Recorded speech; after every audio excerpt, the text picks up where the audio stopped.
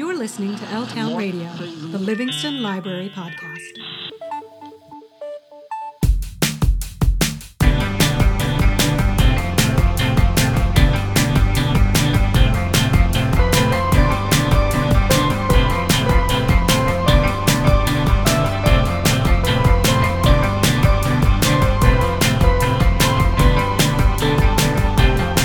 Welcome, dear listener, and thank you for tuning in to the October 2023 episode of L-Town Radio, the Livingston Public Library podcast.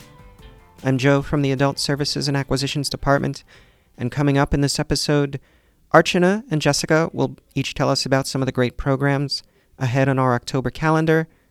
Hongmei will share a beautiful rendition of a classic Broadway song, and Jessica will highlight some of the best books headed to our shelves this month.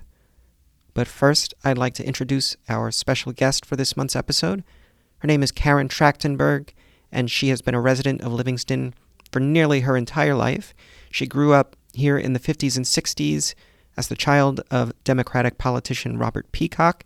She later raised her own family here, and she still lives here today, where she works as the longtime production manager of our local newspaper, the West Essex Tribune. Karen was kind enough to stop by the library and chat with me for a bit, and I hope you'll enjoy listening to her talk about her life and experiences in Livingston just as much as I did.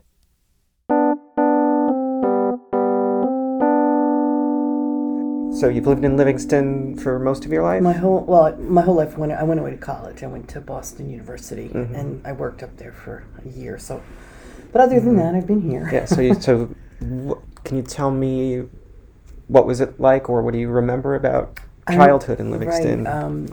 I remember a lot. It was a way simpler feeling at the time. So I was born in 1954. So I was, a kid in the late 50s and 60s, little kid. But it was like the typical small town America that you would see in a movie, where all the neighbors were friends, and we would just ride our bikes all day and play with the neighborhood kids, and that was just seemed like your whole life when you were a kid, And I lived I actually lived behind the high school. Oh wow! On Kimball Ave. And we were the last house next to the woods, so we would play in the woods and make forts and very creative stuff. And there was a brook. We'd go fishing, and I just remember having the best time, here. And then, my parents had a lot of kids. I'm the oldest of 6. And so I was always busy helping with them. And, but it was just, pretty much idyllic, as far as I can remember. My father, my maiden name is Peacock. My father's Robert.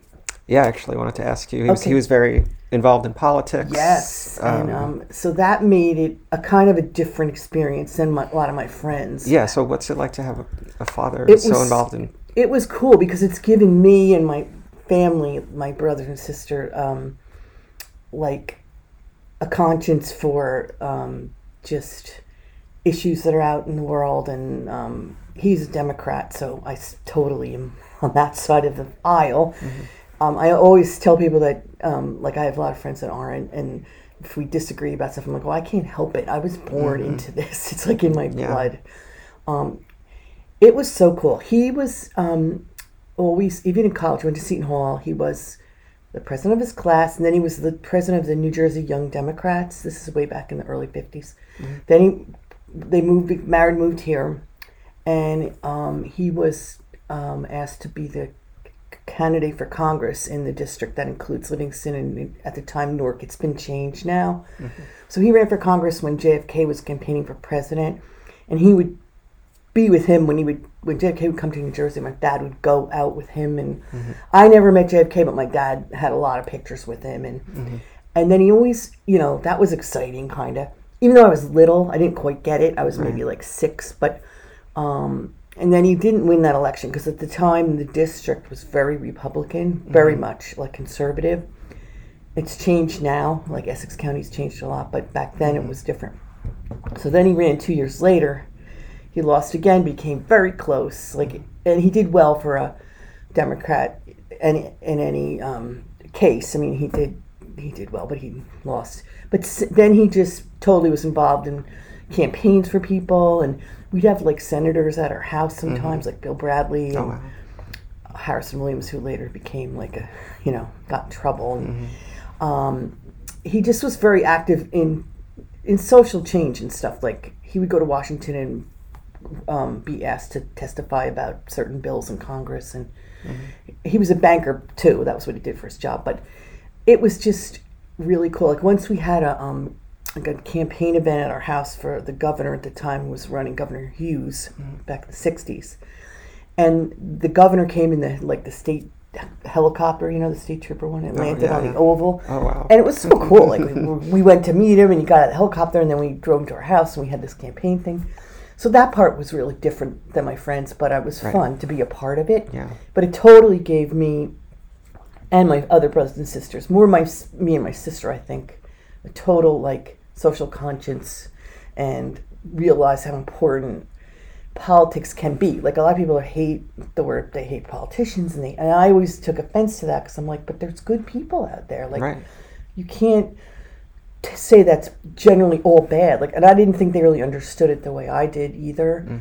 But it's kind of easy to, if you're outside of that world, I guess it's kind of easy to just say they're corrupt. They're all the same. But when you actually know the people, I can imagine. Right. Yeah. And so I'm still, I in town was asked to run for the county committee, which is a very low level thing, but each Livingston has each district, by streets, has a county committee rep for their party. So that was in like the 80s, I guess. I did that.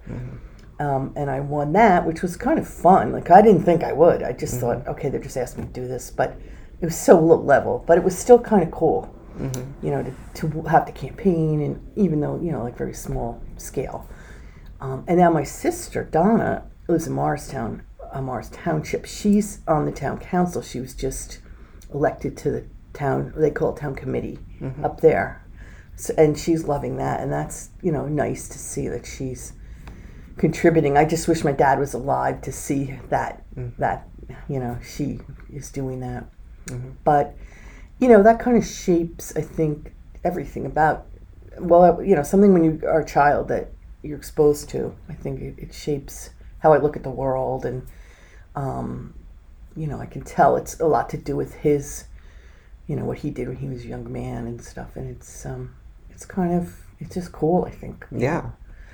Yeah. So you said earlier you went to school in college in Boston. Yes. And what did you study there? Art. I'm an artist. Yeah. Right. Yes. I know you're involved in the production. Right. I'm the production manager, which means that I'm in charge of like the layout of the pages and making sure everything's where it's supposed to be, and the photographs that go in.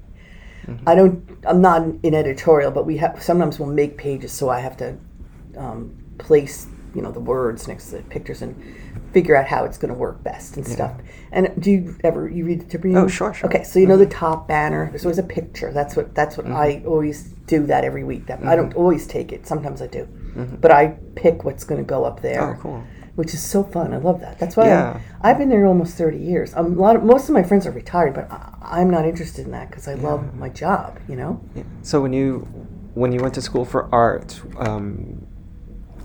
what did you have in mind? Did you want to do illustration or something? Well, I love painting, and I still paint, and drawing. And the thing was, at the time, everybody said you can't, if you major in painting, you'll never get a real job, and it'll be such a struggle.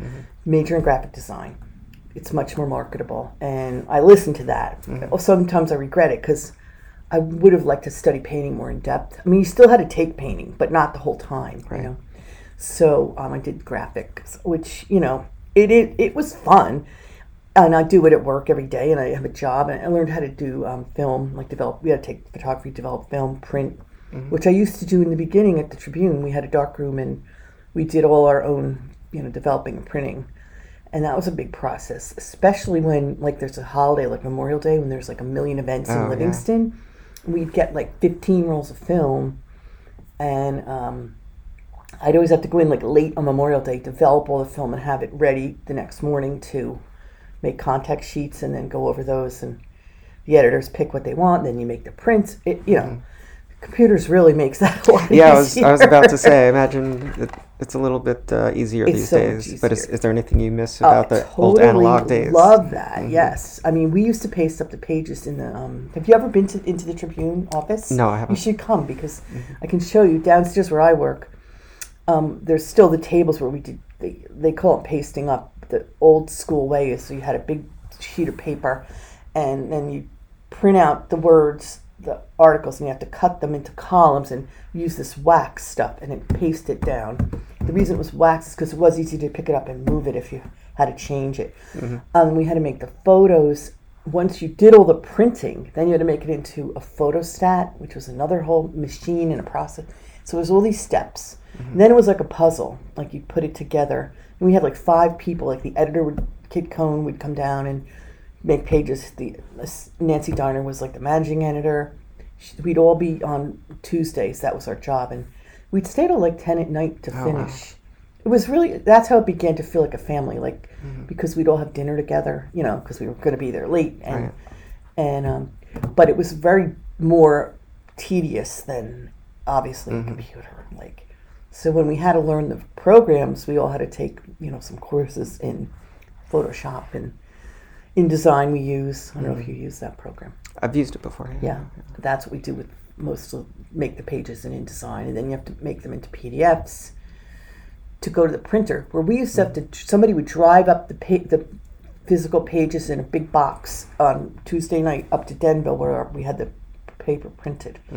And so it was all manual, and now that printer's not even there anymore. It's like kind of sad. Wow. I miss I love the darkroom though. I love developing.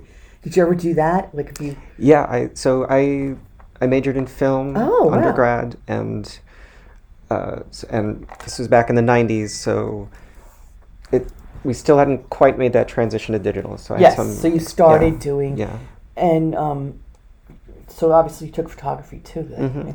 So I just love the whole feeling of when you're watching it come up in the chemicals and you see the image. It's like, it's so cool. It is so cool, and that's not that you don't do that anymore. I know. Yeah. I mean, you can. You still can have a darkroom in your house or something, but I don't. Yeah. So it's all digital at the Tribune now. Digital, But any more 10 o'clock nights? Not often. Okay. Maybe once a year. Like 2 weeks ago was almost a 10 o'clock night because.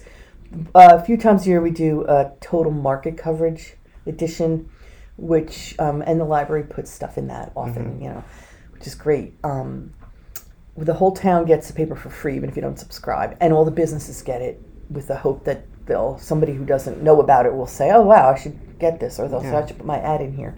So we get a lot more customers that want to be in it. So it's way bigger than it was. It was like 44 pages last week. Oh wow. And a paper's usually not that big. Yeah. So it takes way longer.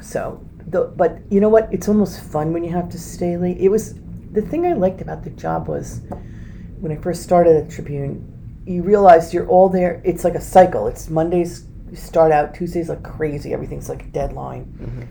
At that time, it had to be out by Tuesday night. The deadline's changed now because it's computerized. And you were all doing the same for the same reason and helping each other, and it was like a team and a family, and I love that part. Everybody is friends, and they were then, and it is totally like a family there, and so I miss sometimes knowing we'd have dinner like every Tuesday night when my kids are little. My husband was like on his own with the kids, making the meal or ordering the meal, so. It was just a great experience that I'm really glad I answered an ad in the Tribune. They needed a part-time darkroom assistant. And I kind of needed a job at the time. And was this, how long after college was this? It was maybe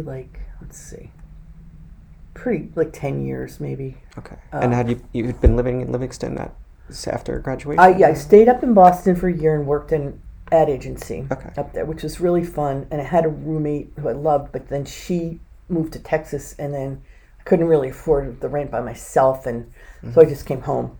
And I got I don't even remember what I've worked at a printing press, which was another good job. That's another good way to learn the newspaper business, to work where they print it too, and see what goes into that, which is so interesting, you know.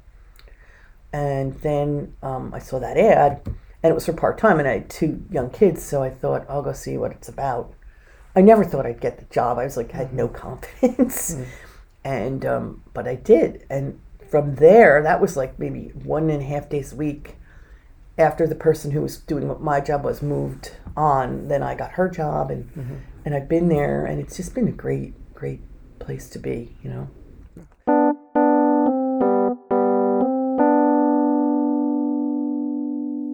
We'll have more of my conversation with Karen Trachtenberg in just a moment. But first, let's take a short break and hear about some of the great programs we have scheduled on our October calendar, starting with our Head of Adult Services and Acquisitions Department, Jessica. The start of October brings new programs and a return of old favorites as we enter fall. This fall, you can look forward to the return of our Hooks and Needles drop-in crocheting, knitting, and needlepoint group. Meeting on the first Friday of October at 2 o'clock and the third Thursday of October at 7 o'clock, participants are invited to drop into the library bringing whatever project they're working on. You could meet other people who have the same interests, learn some tips and tricks from each other, and get a head start on your fall projects. This group meets in the tech room, which is behind the reference desk in the library, and we hope to see you there. See you later. Bye. Thanks so much, Jessica. And now to tell us about even more great programs we have coming up, here is Archana. Hello, listeners. Wishing all of you a happy, healthy, and fun-filled fall. A season marked by the colorful changing of leaves, cozy sweaters, and of course, another slew of engaging library programs. I'm happy to share with you some program highlights for October for our adult patrons. I will begin by highlighting 2 daytime programs.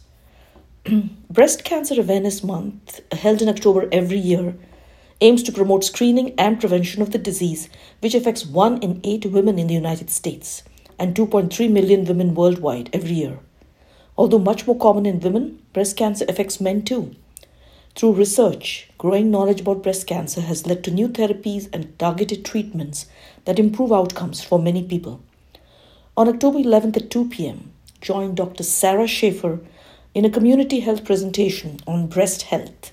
She will give an overview of statistics related to breast cancer and discuss causes, symptoms, screening and diagnostic tools, treatment options, risk factors, and prevention.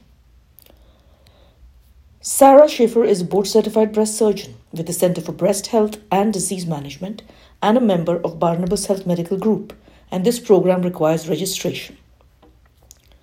Then on October 18th at 2 p.m., we present on another important topic, understanding and navigating Medicare. Do you find Medicare, the federal health insurance program for people over 65, hard to understand and complex to navigate? Do you wonder if you should enroll in Medicare at 65 if you're still working? What about disability and Medicare? To learn more and get answers to your questions, join us for an overview presentation by financial professional Fred Sicone, who will help familiarize you with the nature of Medicare, understand its complexities, especially since the system has undergone changes in the last few years, and show you how to get the best value for your money.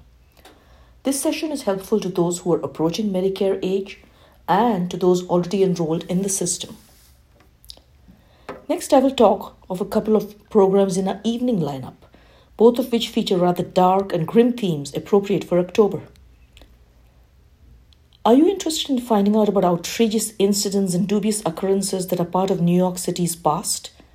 If so, join this presentation by Art and Susan Zuckerman on Monday, October 16th at 7 p.m., entitled Murder, Mayhem, and Scandals in New York City. You will learn about being tarred and feathered, shot by the Black Hand in Little Italy, and being caught in a great fire or ravishing flood. You will also participate in riots, attend some fascinating trials, and encounter some of the most unsavory characters who ever lived in New York City. Of course, this doesn't count meeting all the ghosts that haunt the city. Don't worry, it isn't as gory as it sounds. Next, far from being scary, spooky places, New Jersey's historical burial grounds are treasure troves of information for historians, genealogists, archaeologists, and art historians. on the evening of Monday, October 30th at 7 p.m. Join this richly illustrated presentation by Speaker Richard White as he examines New Jersey's historic cemeteries from High Point to Cape May. It provides a chronological overview of New Jersey's historic burial places from the colonial period to the present. Exceptional examples of colonial, Victorian, and modern memorials are all presented and discussed. Audiences will leave with a new appreciation for grave markers and burial places as important sources of information about local history. Richard White is the Associate Dean of the Wayne D. Murray School of Humanities and Social Sciences and the Professor of Anthropology at Monmouth University. We sure hope to see you at these and all our other presentations in October. Thank you very much. Thank you, Archana. And now let's return to my conversation with Karen Trachtenberg of the West Essex Tribune.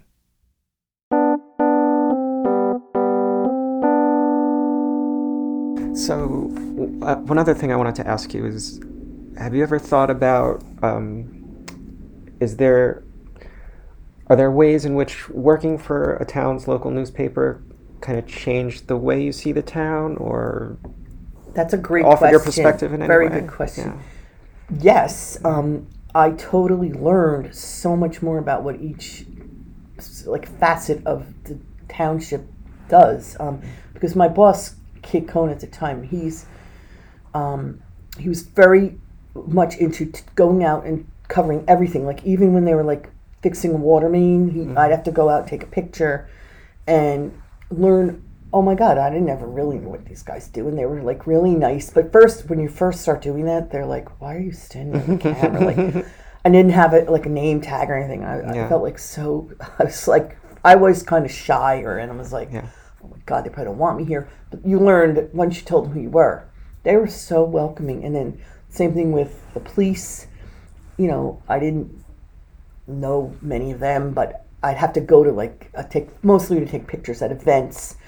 I didn't do a lot of the accident photographs, thank God. Oh yeah. They would send somebody else. That's a horrible thing, but it's I can imagine. It is news too, though. Right. But I didn't do those, thank God. And then, but we have so many people contribute.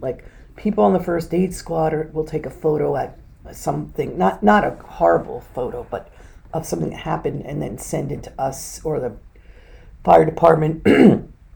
Will send us. There was one last week of a fire they were called to in Milburn, for mutual aid, and so they all help us too. And then you get to know who you can call when you need, if you need a photo or do you have anything, or they'll, they're all. It was just learning about how all these departments work, and then one time, this is funny. Jenny, did you ever meet my boss, Jenny? No, I haven't. Jenny Chuck. She's a publisher. She's the daughter of Kit Cohn, who was the previous publisher. So this woman, it was the winter, and there was a lot of snow on the ground. It was freezing, and she lived over right behind Seymour's in that neighborhood. Oh, I don't know what street that was, but her cat was stuck in a tree, and it was stuck up there for a long time. And I think the fire department couldn't rescue it, or didn't. I don't know. If they don't do that or something, I'm not sure. Right. I mean, there's probably a limit to what they can do, right? Which I don't blame them. Sure. Well, Jenny was this avid cat and animal lover. She goes, "Why don't we go see if we can help that lady?" And I'm like, "Well, what are we going to do?" Yeah. Well, we literally, my husband had a big one of those ladders, what is it called, that you can push up higher. Oh yeah, I don't know what they're called, but there's a name. Extender. Yeah. And so he came and brought the ladder over. And then she goes, "I'm going to climb up and try to get it to come to me." I was like, and we were on snow, and it was icy, and it was dangerous. Oof. I can't believe we did it, but we did. And we tried and tried. I was standing at the bottom just to spot her. I didn't climb up. She climbed up. Mm-hmm. The cat was must have been scared. It was just on this branch, and it wouldn't move. And there was a window. The woman must have had a window open that it climbed out. And so we just tried for an hour and a half, couldn't do it. And so we told her we're really sorry. She was I think a little old woman, widow, and it was her best friend. So we said, just leave the window open, and hopefully on its own it'll go in. But it hadn't gone in for a long time. About an hour later, she called, said it came in. Oh, good. So maybe it got scared of us. And it's like, I better get back in there because these people are weird. But, I mean, that was just a small town thing that I thought was so nice, you know, to do. It was really Jenny's idea, but to be part of. Yeah. And that's what I've learned. Like, I've met the most wonderful people, like the Chinese School Association. I go to their annual, they do a show of their, at the Heritage, I think, yeah. Mm-hmm. It hadn't been held because of COVID for a while, but it's this amazing show. They do dance and singing and of the kids at the school. And I met all these people there that I've learned so much about the culture that I didn't know, and I wouldn't have had I not worked at the paper. Right. And there's Sanskriti is the Indian American Association, the same kind of thing. They have school, they have all these shows and events, and I met all these people, wonderful people through that. And this a while ago, this guy was he's moved to like Massachusetts. I can't remember his name. He was so nice. He was like the head of that group. And after one of the events, he knew I was so interested in it. They have these amazing dances for their holidays. And one was at the Y, and all the women wear those gorgeous saris, and the men wear these beautiful suits, and they very traditional, and it's so beautiful. And I just never would have ever had. I probably wouldn't have been exposed to that. You know, I mean, if someone asked me, I would have gone. It wasn't like, but I didn't have that opportunity until this. Well, anyway, this gentleman once said, you know, have you ever had real Indian food? And I'm like, not really. Like I've had some, but he goes, well, we're going to take you to an authentic Indian restaurant and explain everything. And we did for lunch one day. Oh. And it was awesome. Like, how cool is that? He taught me stuff I didn't know about the rice, like in India. Unfortunately, the old way, they had the caste system, so the lower caste got like the shortest rice, and the higher up you were, you got the longer. That was like considered better. Just, I mean, that's just a silly fact, but not silly, but I never learned. I love learning stuff like that about cultures, and that's what the Tribune has brought to me, is stuff like that, which I'm so enriched by, I think, you know.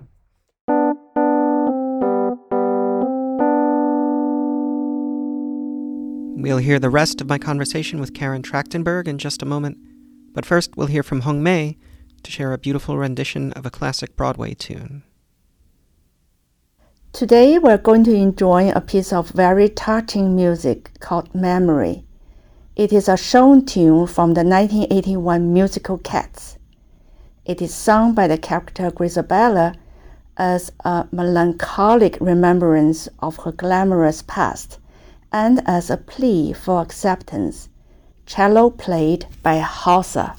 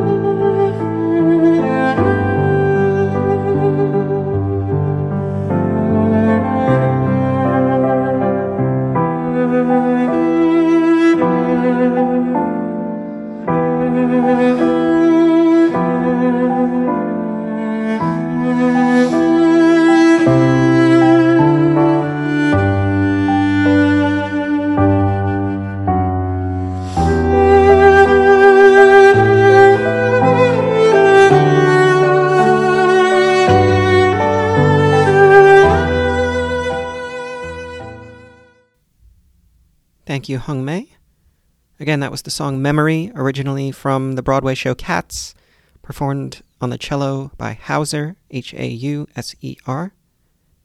And now, before we hear the rest of my chat with Karen Trachtenberg of the West Essex Tribune, let's hear from Jessica once more to tell us about what great books we can expect to see on our shelves in October. Are you as excited for the new books coming to our library shelves as we are? Below is a list of what titles you can look forward to borrowing this October from the Livingston Library. Please note that descriptions are taken from the publisher. Going Infinite, The Rise and Fall of the New Tycoon by Michael Lewis, October 3rd. Both psychological portrait and financial roller coaster ride, Going Infinite is Michael Lewis at the top of his game, tracing the mind-bending trajectory of a character who never liked the rules and was allowed to live by his own until it all came undone. My Darling Girl by Jennifer McMahon, October 3rd. The New York Times bestselling author of The Otherworldly Treat, The Drowning Kind, and The Children on the Hill returns with a spine-tingling psychological thriller about a woman who, after taking in her dying alcoholic mother, begins to suspect demonic possession is haunting her family. The Leftover Woman by Jean Kwok, October 10th. Jasmine Yang arrives in New York City from her rural Chinese village without money or family support, fleeing a controlling husband on a desperate search for the daughter who was taken from her at birth. Another female casualty of China's controversial one-child policy. But with her husband on her trail, the clock is ticking, and she's forced to make increasingly risky decisions if she ever hopes to be reunited with her daughter. The Burnout by Sophie Kinsella, October 10th. Sparks fly in this delightful novel about two burned-out professionals who meet at a ramshackle resort on the British seaside, from the #1 New York Times bestselling author of The Party Crasher. The Exchange by John Grisham, October 17th. The #1 New York Times bestselling author John Grisham delivers high-flying international suspense in a stunning new legal thriller that marks the return of Mitch McDear, the brilliant hero of the firm.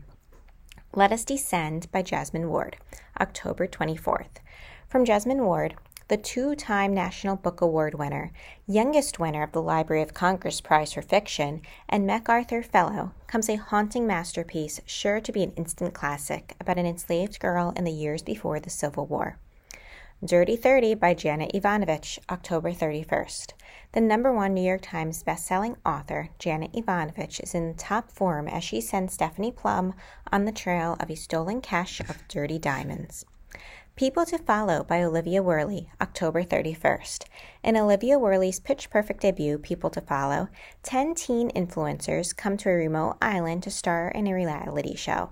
But when one of them winds up dead, they realize that this time the price of getting canceled could be their lives.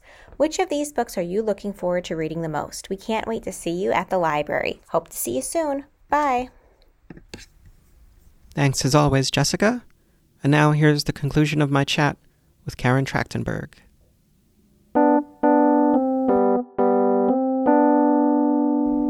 Are there any ways you've noticed, either for better or for worse, how has Livingston changed, like its character from the 50s and 60s until today? Yeah, definitely. Well, generally, like, life has changed for everyone, but well, first of all, there's more people that it got bigger, more developments, and so it's a little more congested than it was. When my kids were in school, I didn't see a major difference that much between what my experience was in elementary school and theirs. It's more diverse, which I think is great, because my kids all have many diverse friends that we didn't have that opportunity until I went to college, right. and I was so grateful for that opportunity in college to know other kinds of people. And it was back then pretty much like a white bread suburbia, and that's not all bad, but it needs more than that. Yeah, it's nice to have diversity. Yeah, and so I would say that's a big difference right now. The people.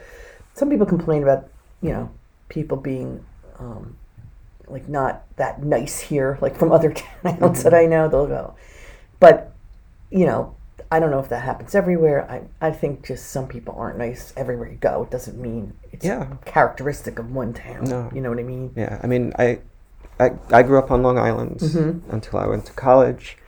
After that, I lived in New York City for about 18 years before I moved here. And yeah, I would say if anything, people in Livingston seem to be nicer overall. Right. Especially compared to New York City. Well, yeah, my son lived there too for like 11 years, and I know he became like more of a New Yorker, and I used to be like we'd walk somewhere, and he would walk so far ahead of us so fast. Yeah. Like, Chris, what are you doing? Like, I can't keep up with you. But that's just, you sort of go on your own way in the city, and but I love the city too. I'm so glad we're so close to the city. That was another thing about Livingston I loved. be able to get into the city for all the, stuff I used to love to, get to do when I still try, but it's not as easy when you get older, kind of, for me anyway. Yeah. What were some of the things you used to love to go to the city for? Well, my very good friend Stacy, who's from here, she loved to shop, and her father worked in New York City, so she, and very adventurous person. So when we were 13, we would take the bus from like right outside South Livingston Ave to Port Authority, and we'd walk around and go shopping in all the little shops at the time in the 70s. So it was like a lot of hippie stuff that you never would see here. So it was like such a different culture to get to go into city. Now, people now say to me, first of all, I can't believe your parents let you do that. Mine would have never let me, which I'm glad they let me, though. Yeah. It seemed safer then. Like, I'm not sure I would have let my daughter, I don't know, maybe at 13 do that. But we did it, and we were fine, thank God. And we go to museums, like I love art museums. We go to the Met and the Modern, and just parks. Like, the city's like incredible, so I love it.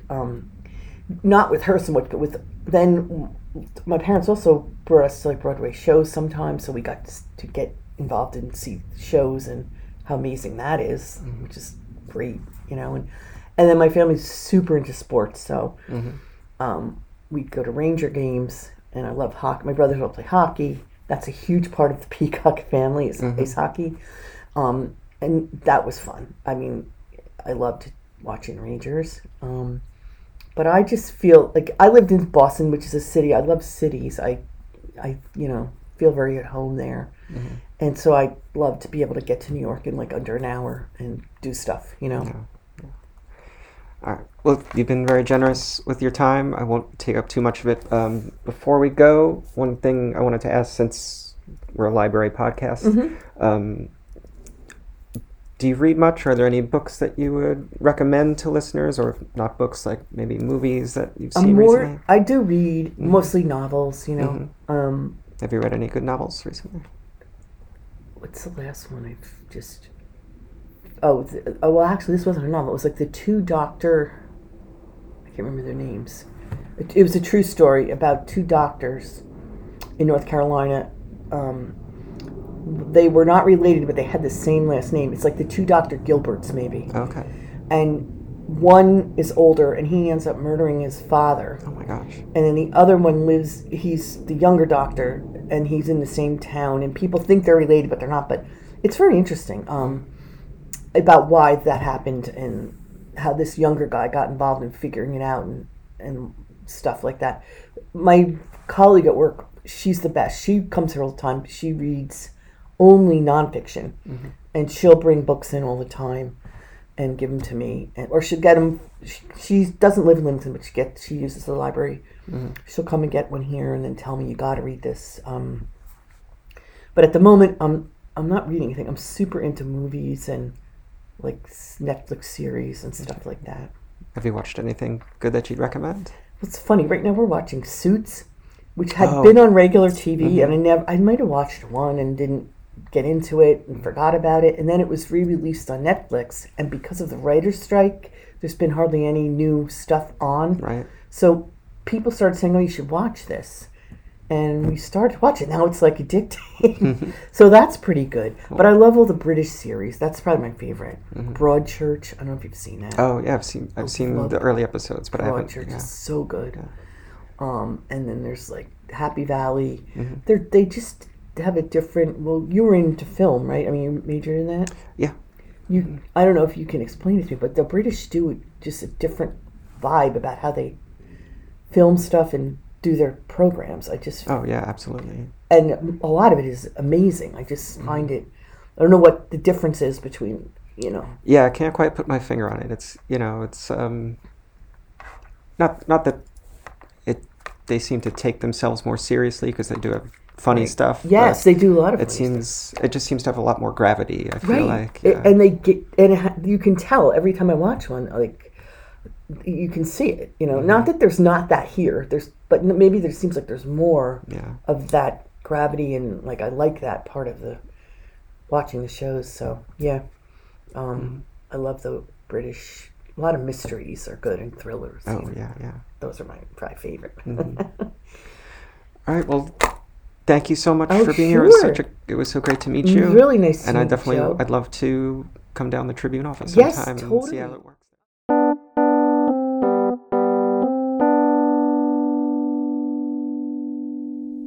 By the way, the book that Karen was talking about a moment ago is called The Other Dr. Gilmer, which is written by Benjamin Gilmer, Gilmer.